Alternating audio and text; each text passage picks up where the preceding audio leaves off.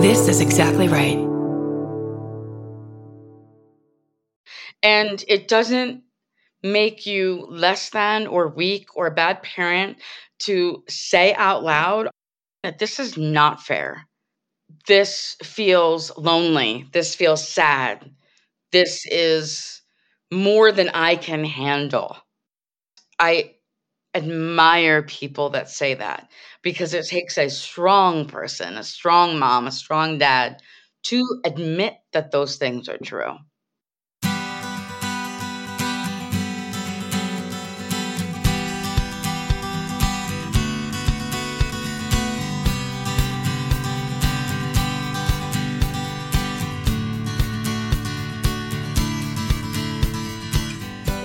Welcome to Parent Footprint with Dr. Dan. I'm Dr. Dan. This show is about making the world a more loving, accepting, and compassionate place, one parent, one person, and one child at a time.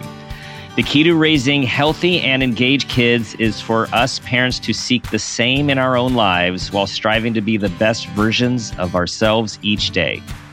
No matter who you are or where you came from, with increased awareness, you can be purposeful about leaving a healthy footprint for your children, your family, and all those you care about while living your own life to the fullest.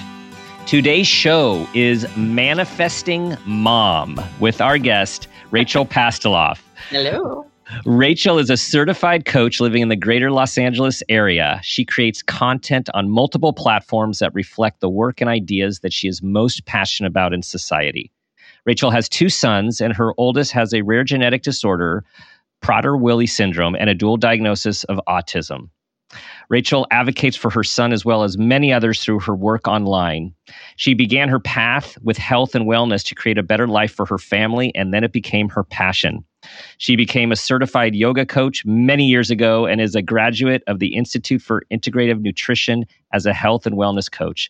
She works with men and women who are struggling with toxic relationships and addictions, and she is passionate about writing, photography, and her new website to share her work that she is creating. Rachel, welcome to the show. Thank you for having me. So, let's start with the road to becoming a manifesting mama. Wow. The road to becoming a manifesting mama. We like to start small, like just really small questions like this. Yeah. I would say that I didn't begin when I became a mom, if that makes any sense. Yeah. And I would say that it didn't begin even with my son's diagnosis. I would really say that it would be like my teenage years as a mom, meaning maybe Blaze, my oldest, would have been about 7, and my youngest would have been about 5. So it took a long time with training wheels. And I think it happened when I spoke the words out loud for the first time that I was allowed to say that it's hard. Or I was allowed to say that I was struggling because I did not allow myself to say that. And you don't need a special needs child to say that, right? Right. Anybody can say that. But I think mothers in particular, and special needs mothers, even more specifically, tend to say, oh, but it's all about the child. It's all about the child. So when I started saying, but I kind of need a life too. And that's when everything changed.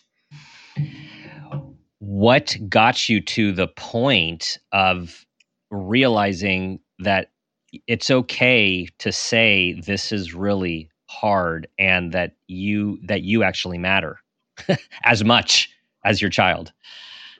I think many moments of stuffing it down. When a new family is diagnosed, whether I have a lot of people that will be like, oh, my cousin's neighbor has a baby with Prader-Willi, or a friend has a child diagnosed with autism or Down syndrome. We're all a family. My Prader-Willi family is so tight, but my special needs family as a whole. Like, we are all a family. And so whenever I meet somebody who has a new diagnosis, I always give them one huge piece of advice, and that is allow yourself to grieve. Grieve in the beginning.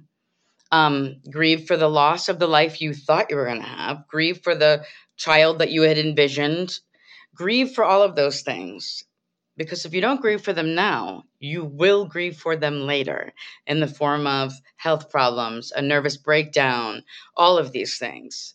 Also, if you don't grieve for those things, you don't make room to appreciate and welcome what it is you do have. Because you're so busy just like stuffing it down, which is in many ways what I did until I hit a wall. I just hit a wall. Yeah. And I think I spoke out loud for the first time, probably to my sister. This is really hard. You know what? It's not just him that's suffering. And then once you do that, the floodgates kind of open. Yeah. And you're like, oh, wait, I get to say this. I get to say this, Joe. And I also gave permission for my then husband, now ex-husband, and my youngest to say it too, because I didn't allow them either. And the freedom it gives everybody. Right. You know, we know in we'll be talking about neurotypical and neurodiverse. Exactly. As you are raising one of each. We come in all different shapes and sizes. We know that regular parenting these days, whatever that is, right? Parents of neurotypical kids tend to really invest themselves into their kids. And one of the premises and purposes of the show is this idea that we need to be healthy ourselves to raise healthy kids. And so we know the pressure upon us parents, caring parents in today's culture and society for these kids that are neurotypical. And for everyone listening, neurotypical is the appropriate word for the not appropriate word normal that has been used for so long. And what is it, Rachel, about, from your experience, parents of special needs or neurodiverse kids? It's almost like it goes to a whole nother level of needing to put yourself even less than with a neurotypical child. Right. Is that accurate from your experience? I think that's 100% accurate. I think nowadays in general, so that everybody feels included, neurodiverse and neurotypical, it is really hard being a parent nowadays. So I give grace to everyone. That being said, when you have a neurodiverse child, whether they have a life-threatening condition like my son, or maybe they don't have medical issues, but they are severely autistic, nonverbal, there's no off button for you. So we don't sleep well. You know, even though school is a break, kinda, every day you're still waiting for a phone call, checking your phone to make sure the teacher didn't text or the school didn't text that something hasn't gone wrong. There's always a sense of waiting for the other shoe to drop. So that makes it incredibly hard to go out and live a life. Yes. The best example I could give you is, when I got divorced, it's incredibly hard to build and find a relationship when it's not, you have a teenager, but they function like a 5-year-old. So there's not a lot of room for putting yourself first. But the irony is, if you don't take care of yourself, right, then you can't take care of them. So it's exactly the true analogy of the double-edged sword.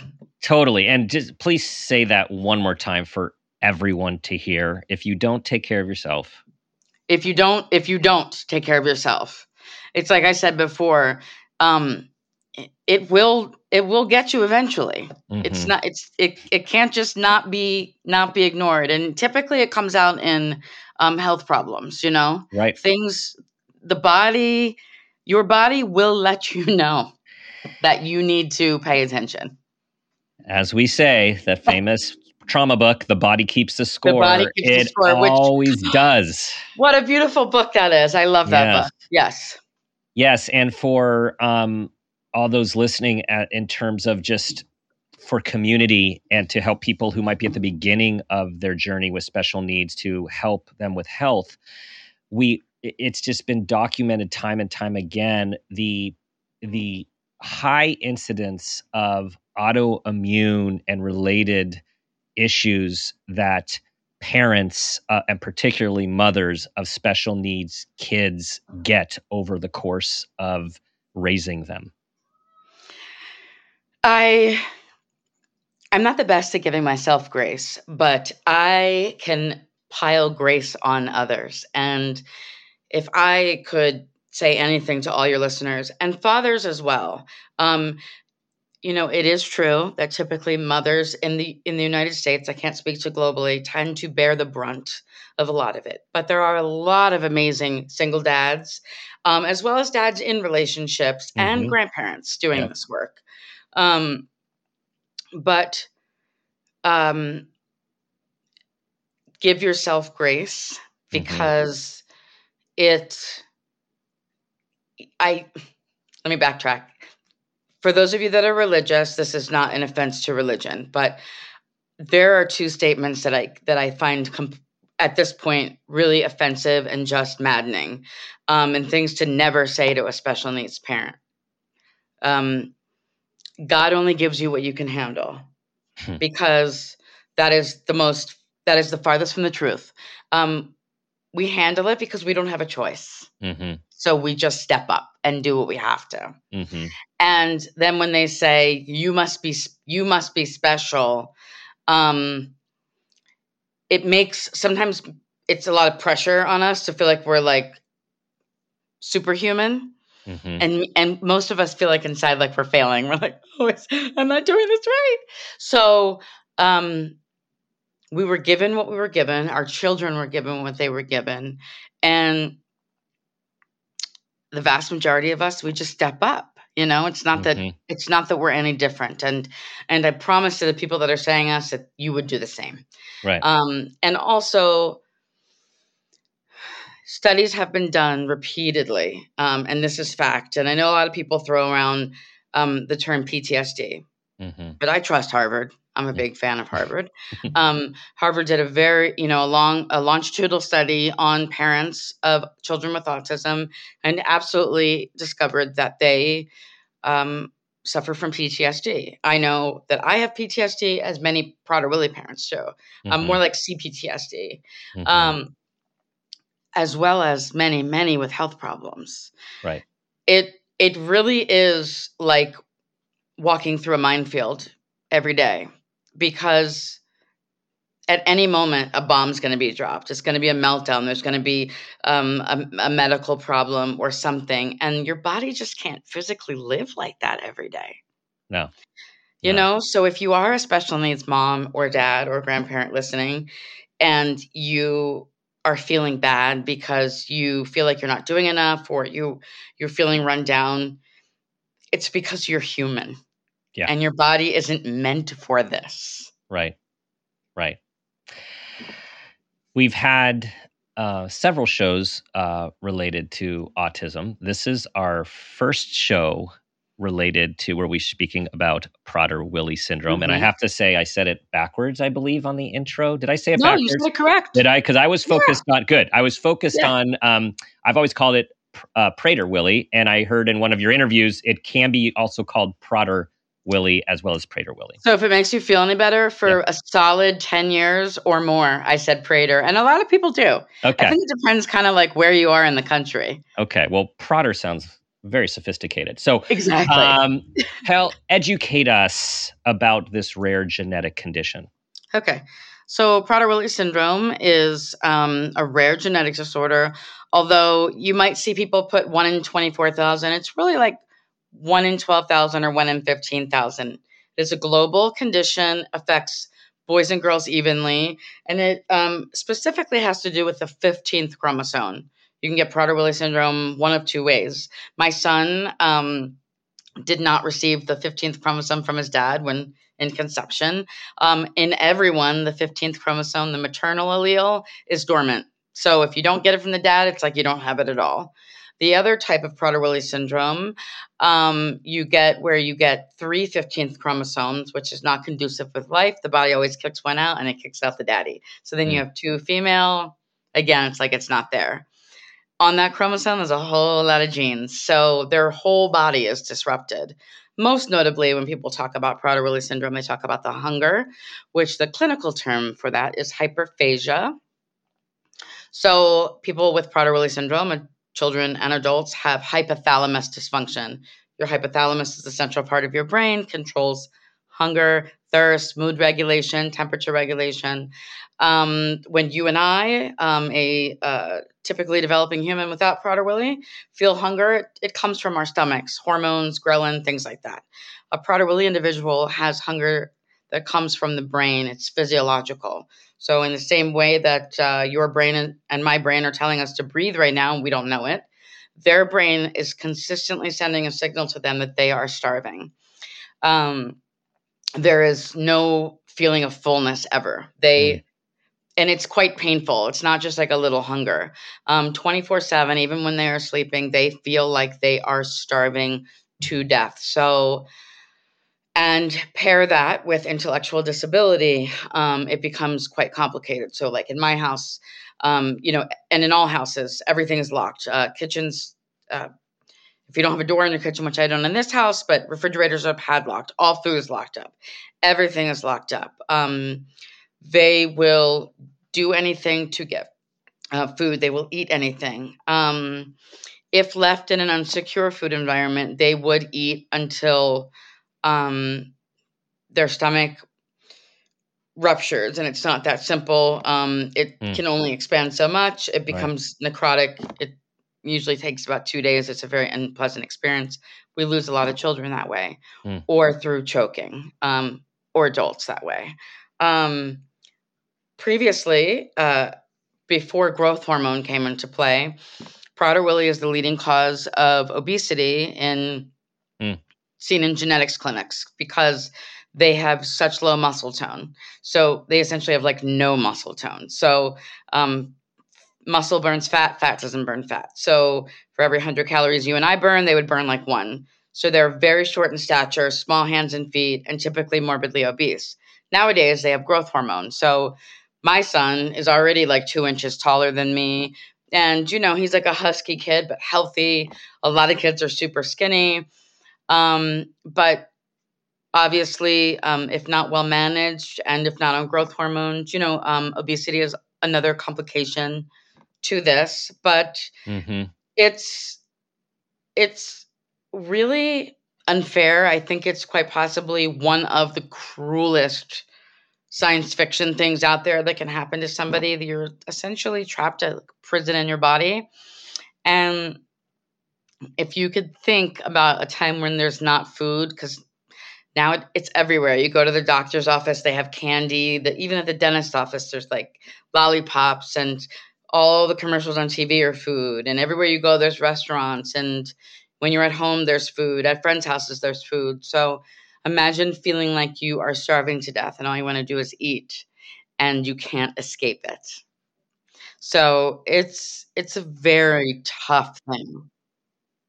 That's the external, right? That's the external environmental modification. What about for Blaze to be able to tolerate being hungry all the time? How does that get treated? It doesn't. They learn to live with it. It's that's why it's so cruel. And additionally, you can't just like feed them whatever they want all the time. So there's even with Blaze, he's acquired a lot of intense GI problems over the years. So, we eat specific times. We can only eat it's not like these kids are like, I'm hungry. And you're like, well, I'll keep the food locked up, but I can keep doling it out. So it's pretty restrictive as well as, as well as just the sadness that, especially when they're young, and they're crying. They're begging you for food. It is heart-wrenching. And now I'm used to it. He becomes used to it, and I become used to it. So I'm like, Right. no, we're not getting any food right now. But for other people, they're like, Right. oh my God, but he's so hungry. And I'm like, don't you dare give him any food. Because it's all we know. Like when I go to someone's house and there's no lock on the fridge, I'm like, there's no lock on the fridge. That's so weird. Because that's all we know. How would you then, what's the layering of autism onto Prader-Willi? What does that add so to the back complexity? in the day, autism used to be diagnosed, right, as Asperger's, classic autism, and then PDD-NOS, which was the most curable kind of autism. Pervasive developmental disorder not otherwise specified. We kind of called it the garbage can diagnosis when people don't exactly know what's going on. Now, to clarify, as with many genetic disorders, but Prader-Willi has a lot of autistic type behaviors and manifestations, okay? So, but I still knew that I just always knew because I had worked with autistic children before my son was born. And so I still kind of knew. So about 6 months after he was diagnosed with Prader-Willi, and he was a very late diagnosis, which even, he was born in 2007. Even back then, he was diagnosed at 32 months, which was very late. And there's a whole host of reasons for that. But I still knew. And so when he was diagnosed, we lived in Georgia, the Georgia Prader-Willi community. They're still my family. They're still my heart. And we would have an annual picnic every year. And it's so easy to tell which of the kids have the dual diagnosis of autism. Because Prader-Willi children are very much like a lot of Down syndrome children in this respect, really social, in your face, eye contact is great. They want to talk to you. And that is not. Now, Blaze will talk to you, but good luck getting him to look at you in the eyes. And it's not a reciprocal conversation. There's,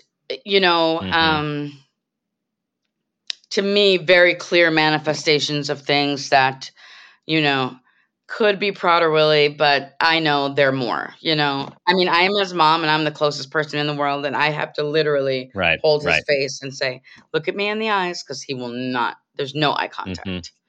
And it does affect, it depends the level of, intellectual disability, sensory issues. So it's just another layering on top of something that's already incredibly complicated. It's another layering. I want to loop back to something you said earlier, which is about the grieving process. And I heard you say that in another interview of yours that I was watching. And I'd like us just to spend another moment on it for our folks listening, is because I think this relates to those first 7 years you talk about. It's like, no, we got this. This is fine. We're going to do this. And there's this belief that if we actually acknowledge that this is not what we signed up for, this is not what we had hoped for, this is not what we wanted, that there's something wrong with us for having that. And yet, as you eloquently state, it's essential for moving on. I'm sure you've heard of the poem Welcome to Holland, right? So I can't recite the whole poem. Tell everyone about that. But everyone who's got a child diagnosed with special needs is told about this poem. Essentially, a family is taking a trip. They're supposed to be going to Italy, and they're all excited. They plan their trip. They're on the plane, and they end up in Holland. And and they're very disappointed. But then they get off, and they look around, and they see the tulips, and everything is beautiful. And they're like, oh, my goodness, this is so great. I love Holland. What was I so upset about? And in many ways, yes, that is true. But none of us, whether we're the dad or the mom carrying the baby, are thinking, gee, I really hope my kid has a terrible genetic disorder that they're going to suffer for the rest of your life. Everybody wants a healthy baby. Everybody wants that. And nobody is like, Oh, thank you, doctor. I'm so excited for this diagnosis. It's wonderful. But so many of us do that. Mm-hmm. It's okay. It's a blessing. It's a blessing. And they are a blessing. Mm-hmm. But it's not what you planned for. And it doesn't make you less than or weak to admit that. And it doesn't make you less than or weak or a bad parent to say out loud often that this is not fair. And this feels lonely. This feels sad. This is more than I can handle. Mm-hmm. And I admire people that say that, because it takes a strong person, a strong mom, a strong dad to admit that those things are true. Yes, it actually takes a manifesting mom to do that. And I want to read some of your words, because they were inspiring me. They fired me up. And they are this: a manifesting mom is the woman who gets out of bed and faces the day every day, knowing that it will be filled with immense challenges. Has the ability to love all those around her, even though she has given every ounce of what she has left inside her. Will cook a meal for her family with love, even if it is made with limited resources in a tiny kitchen.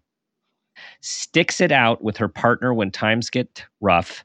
Faced with the unknown, she still stays strong like a rock. Takes her health into her own hands and takes back her life, even when the doctors tell her it's a forever diagnosis. And that this manifesting mom can be any mom, single or married, old or young, rich or poor. Finally, a manifesting mom is in charge of her life. She is inspired, she creates, she loves, and most importantly, she lives. We can put dads in there too. We can put dads in there too. We can. Yes. But that's powerful. That's powerful. And it takes a ton of courage to live that way. Courage and strength. And I would say vulnerability, and of course as well. When I had written that, obviously I was married at the time. I'm no longer married. And a quick touch on that is that in the Prader-Willi community, a very high percentage of partnerships don't last. And a lot of special needs families don't make it, and for a myriad of reasons. But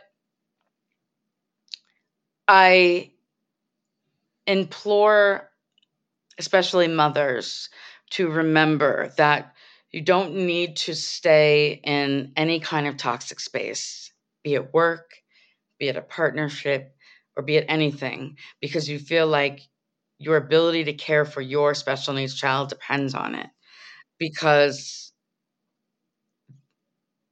it doesn't, and they don't. And so there is a freedom with saying out loud that, you know what? I can make this work, and I don't need to stay in this place. And I see more special needs moms in particular stay because they feel like they can't do it alone. And it's not easy. And sometimes you got to move into a little tiny house like I did and give up a whole lot of things, but we find ways to make it work.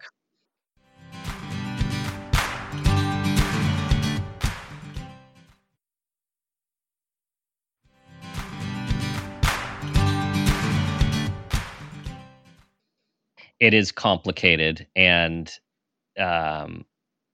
to show grace for everyone in these situations, those are really tough decisions, because what we're talking about here is the reality of the massive amount of time and energy and resources and patience and everything that goes with raising, treating, supporting a special needs child. So that's very real. And this very real life of an individual human wanting to have love and not be in toxicity or be around addiction or abuse or conflict, whatever the myriad of issues are, both of those needs and having to make, some tough decisions. I've always been a big dreamer. So I actually, through my sister, she has a friend, and he doesn't know it yet. But I will be reaching out to him because I have some ideas for some legislation I would like to put into place. So I've always been a big dreamer in that respect. But we in the United States, and I can't speak to globally, but in the United States, we live in a culture where we touched on this earlier. Typically, things befall the mother. And I remember when we saw Blaze's his specialist, the Prader-Willi doctor that we were with for years. I remember her giving my husband the speech about too many families where the mother was made to do everything, handle everything, and then God forbid the mother passes away. The father is left not knowing what to do, and who suffers? The child suffers. But also in the process of that, the mothers are suffering. Many times, people say, well, but you're the mother. That's your job. And so you have that with normal, but mothering a, neurotypical kid and then amplify that times a million. That is a lot of pressure on a woman. A lot, and the reason I brought up the legislation is I happen to live in a state where there are some resources available, but most states do not offer any resources for a parent to be a caregiver. There is no help. So most people, I was a social worker in Pennsylvania and child welfare. It's really hard. You're in the middle of a big case and, oh my God, my son needs to go to the hospital, or the school's calling, or it's incredibly challenging. You have to have a really compassionate employer who's willing to know that you're going to have to leave many times early, or you might have to call out. And there isn't a lot of help from state level, local, or federal in the majority of states. There's not. And you and I are both in California, and let's just speak a little bit more about this because it's a really important point. And my wife is a public health nurse and works with the pediatric community with, special needs at levels and, with immigration and second language and third language, it's like layers upon layers. And one of the resources that in this state, which you were referring to, is that a parent their job, they can be paid to be the caretaker for their kids that require around the clock care, which prohibits them from being able to work. And a lot of times, people don't think about this. It's like, how do you care for a kid and make a living? Incredibly. It's very, very difficult with special needs kids. It is so incredibly hard. There's, I feel so much sadness for a lot of my friends. And I went through this myself. I mean, in Pennsylvania, I was able to get home health care. But she left at 5. So I worked in the abuse department, in the abuse unit for a long time. And there would be many days where I was not making it home. And that adds a whole nother layer of stress and anxiety onto you. Worrying if you're going to get fired because you have had to miss so many days for so many things. Having enough money to support a child that might be medically fragile. In Georgia, you have to fight incredibly hard just to get full Medicaid for your child. Just to get full Medicaid, not any kind of support resources. Just to get the kind of Medicaid that your child can get the services that they need. We put parents through a lot. When I I wish that people as a whole knew. A lot of times they'll see someone. There's a lot of conversation.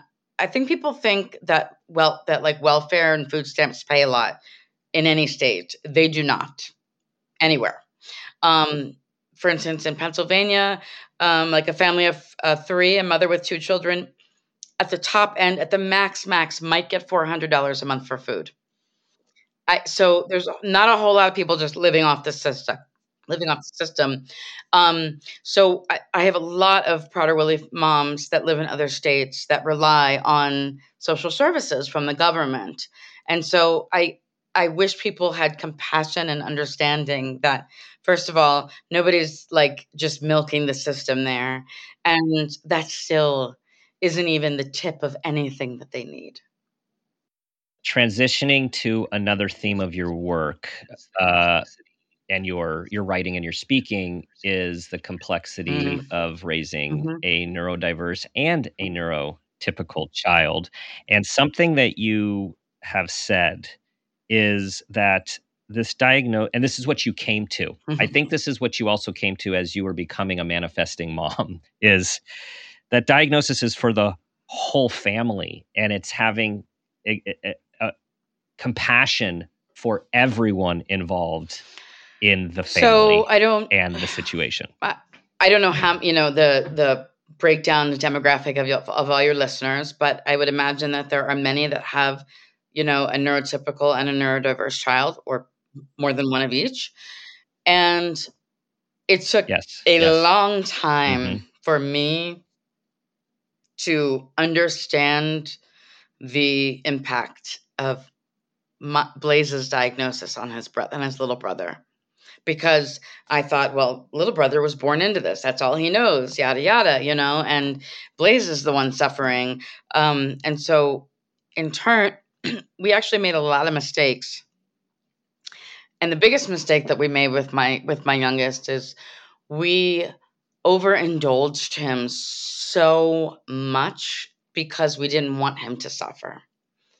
Um, Anything and everything he wanted, mhm, mhm. emotionally or mature, like, and that came back to bite us in the hiney really, really hard. And also just not understanding Mhm. what it is like to to be the sibling and be 7 years old and think that your sibling is going to die in the hospital tonight on more than one occasion. That's a lot of trauma for a child. Um, or for a child just to be around these severe Yes. meltdowns on a regular basis, that's a lot of trauma. Um, or when they start to become Mhm, young mhm. young people trying to fit in when they're in like third and fourth grade, and if they're in the same school as their sibling and they're seeing people making fun of their sibling, there's so many layers of that's hard. Being in public and their siblings doing something like, Yeah. I am a big weirdo. Blaze is definitely a big weirdo. He does a lot of weird stuff.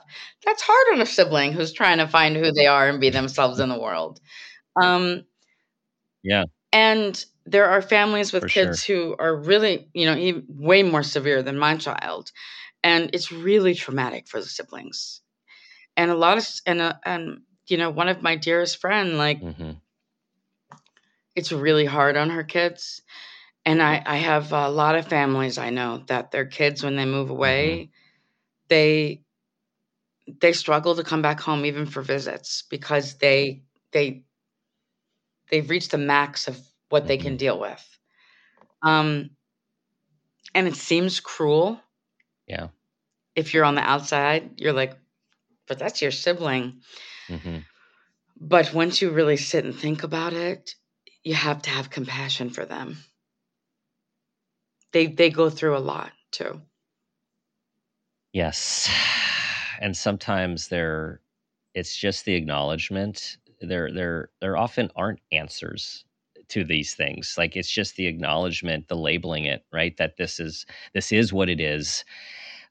Because if we don't label things and we don't aren't honest with ourselves or allow ourselves to feel, as you said, it just has other negative consequences that are not needed on top of all of the other regular challenges of raising complex special needs kids. I mean, the easiest way to put it is life is not a Hallmark movie for everyone. So, not everyone's sibling is going to grow up to be a special needs teacher and love all special needs children. And so, for many of us, it's like at first we're like, "What's wrong with her?" Because why doesn't my kid love his sibling like that? Because life is not a Hallmark movie, and No. That's yeah. And I would say for people like it, that might sound kind of harsh and not totally uplifting, but I think it's important that we just acknowledge that because it makes life easier when we're aware that life can be hard. Life is not cinema most of the time. And I think it's that truth that you're speaking, Rachel, that helps give the courage to get through those tough days because you're embracing it in real time, in real life.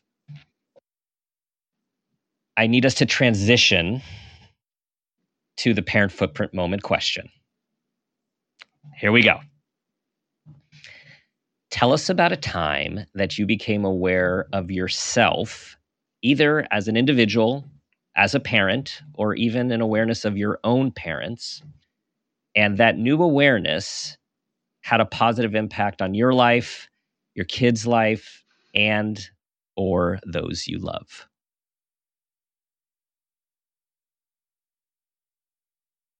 I would say that when I left my marriage and I took the giant, huge leap to move 3,000 miles away, and start over. And once I realized that I was doing it, it was such an incredible feeling. I can remember distinctly saying to my sister, I cannot believe I finally did it. And despite the fact, in spite of not having a big house, not having all the things I want, living in the middle of nowhere, I am happier than I have been in so long. And with that happiness, also, despite thinking I always had a voice, came another level to my voice and an honesty because I thought I can do this, which enabled me also to create a space for others because I am always willing to say the things that I know other people want to say and they can't. And yes, it does. And It runs in your family. truly believe that when I acknowledged the fact that I could do this, and for those listening, just be clear, it took a long time and planning and everything. It wasn't like, and I don't come from money, believe me, I'm not rich. So it wasn't an overnight thing. But when I realized that I could do it, and I did it in the last 2.5 years, I have grown and become, I think, the best, the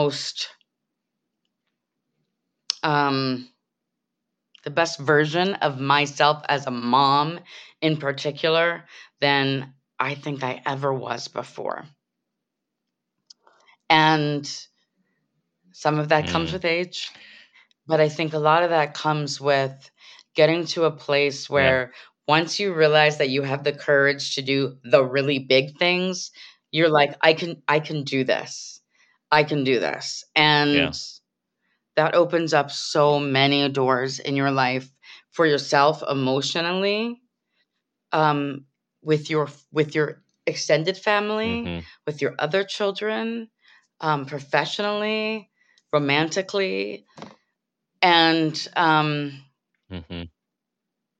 it was a long time coming. But I really think that was one of the really a pivotal thing. Mm-hmm. Yeah. Awesome. Thank you for sharing that. And for those who cannot see Rachel's face like I can as she's describing this, she's lighting up. Like they're just like you just lighting up. I mean, talk about courage and leap of faith and vulnerability and risk taking. But there's an important piece to all of that. There's one thing Yeah. that I Mm. implore any of your listeners who are special needs, moms, dads, even grandparents, aunts, uncles, anyone, find your community. Mm-hmm. I would not be where I am without my community. Find your community because we are not meant to do this alone. Period. Yes. Period. Wow. Okay, so that's inspiring. That is inspiring, everyone. You can do what you need to do, especially in the context of your people and your community. And we're winding down, but I just want to add something you also talk about is asking for help. And, that is related to all of this. Of course, we do not have to be strong and think we can do it all on our own. We can't. It just doesn't work that way. And there's so much power and compassion with like-minded people who share the same cause. The most successful people in the world, as I've listened to, if you think about people, I don't know, whoever the most successful business people are in the world, they will always tell you that whether it's personally or professionally, the smartest people in the world always ask for help. All right, we're dropping the mic with that one. Rachel, thank you so much for sharing your life experience and wisdom with us. Tell everyone where they can find your writing, your speaking, your website, your coaching, all of the good stuff. Most everything as of lately, I have been posting on my Instagram, which is just my name, Rachel Pastiloff. I also have a TikTok, which is under a different name, my secretive name. But that one is That Blonde Mom. And I'm sure that I'll give you the links and everything. But I'm actually working on a podcast with another Proud Really Mama. But nice. Those are the two places right now while the other website and everything are being built. I still have my manifestingmom.com website, but all of the new writings and everything are going to be transferred over to the new website. And word to the wise, I curse. So if you are offended by cursing, just be warned in some of my videos. It is a theme for several of our guests, so our community is ready and informed. But if you come and see my content, you know that I am here to say the things that you want to say and that you can't, because we are all thinking it. Yes. You're the training wheels for saying those things. And then, you know what, everyone? You're going to be saying them yourselves one day. Of course, thank you. Yes. Okay. Thanks, Rachel. Hope we can do this again. Yeah. All right, everyone. That does it for another just enlightening and informative conversation and inspirational. Thank you for listening. Please share this with everyone that you know will benefit. So appreciate you being part of our community and bringing other amazing people to our community. Do your best to be that person you want your child to become, and ask yourself the guiding question I ask myself each day: what footprint do you want to leave?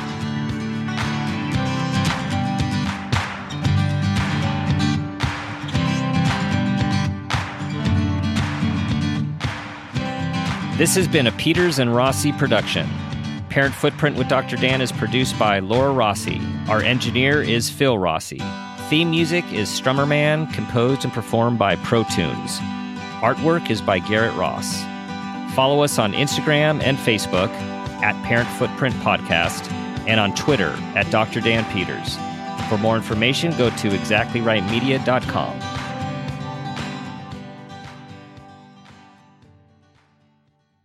Follow Parent Footprint with Dr. Dan on Apple Podcasts, Spotify, or wherever you like to listen so you don't miss an episode. If you like what you hear, rate and review the show.